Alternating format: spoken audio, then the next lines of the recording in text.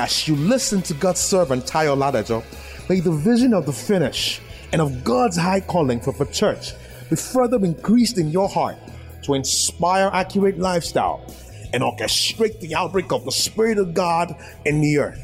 Be blessed in Jesus' name. We're supposed to be a prophetic people. Praise God. We're supposed to be discerning. We're supposed to understand the will of God. The whole earth may languish in the dark. We are light. We're light. We're light. We're supposed to be living in the will of God. When we have the understanding of times and seasons, we can fulfill God's agenda and purposes. We can govern and establish righteousness in the earth.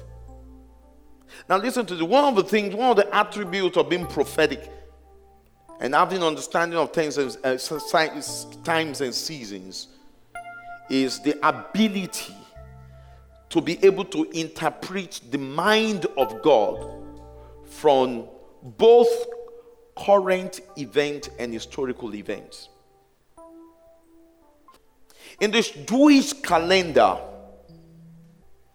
every 7 years, we first of all talked about 7. 7 is prophetic, you understand? 7 speaks of Sabbath. Sabbath means rest. Every 7 days is Sabbath. Is that right? Every 7th week, as in 7 weeks, God works in days, then we have weeks, 7 weeks.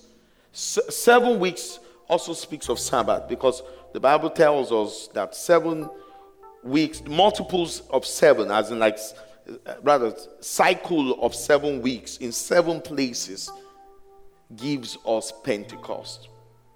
Pentecost is celebrated on the 50th day, you understand? Then also, every 7 years makes up the year of Sabbath. And let me tell you what is even more fascinating. The sabbatical cycle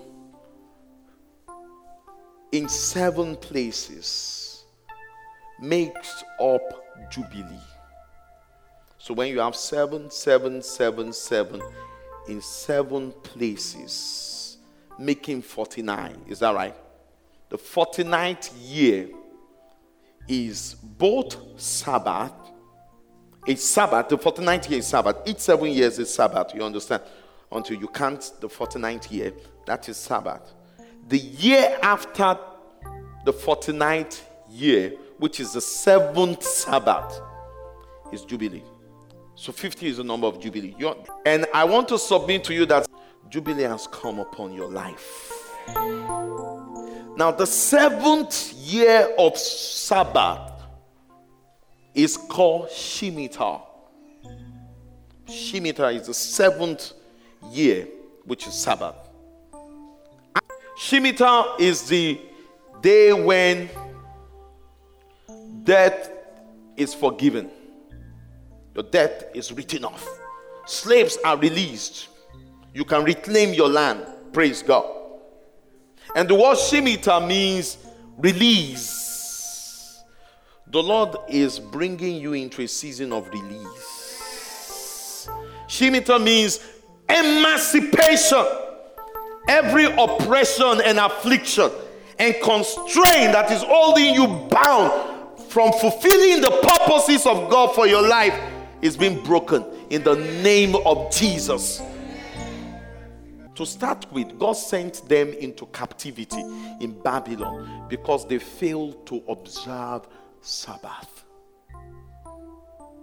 You see, the body of Christ is living in oppression because we're failing to observe Sabbath. We have failed to observe Sabbath.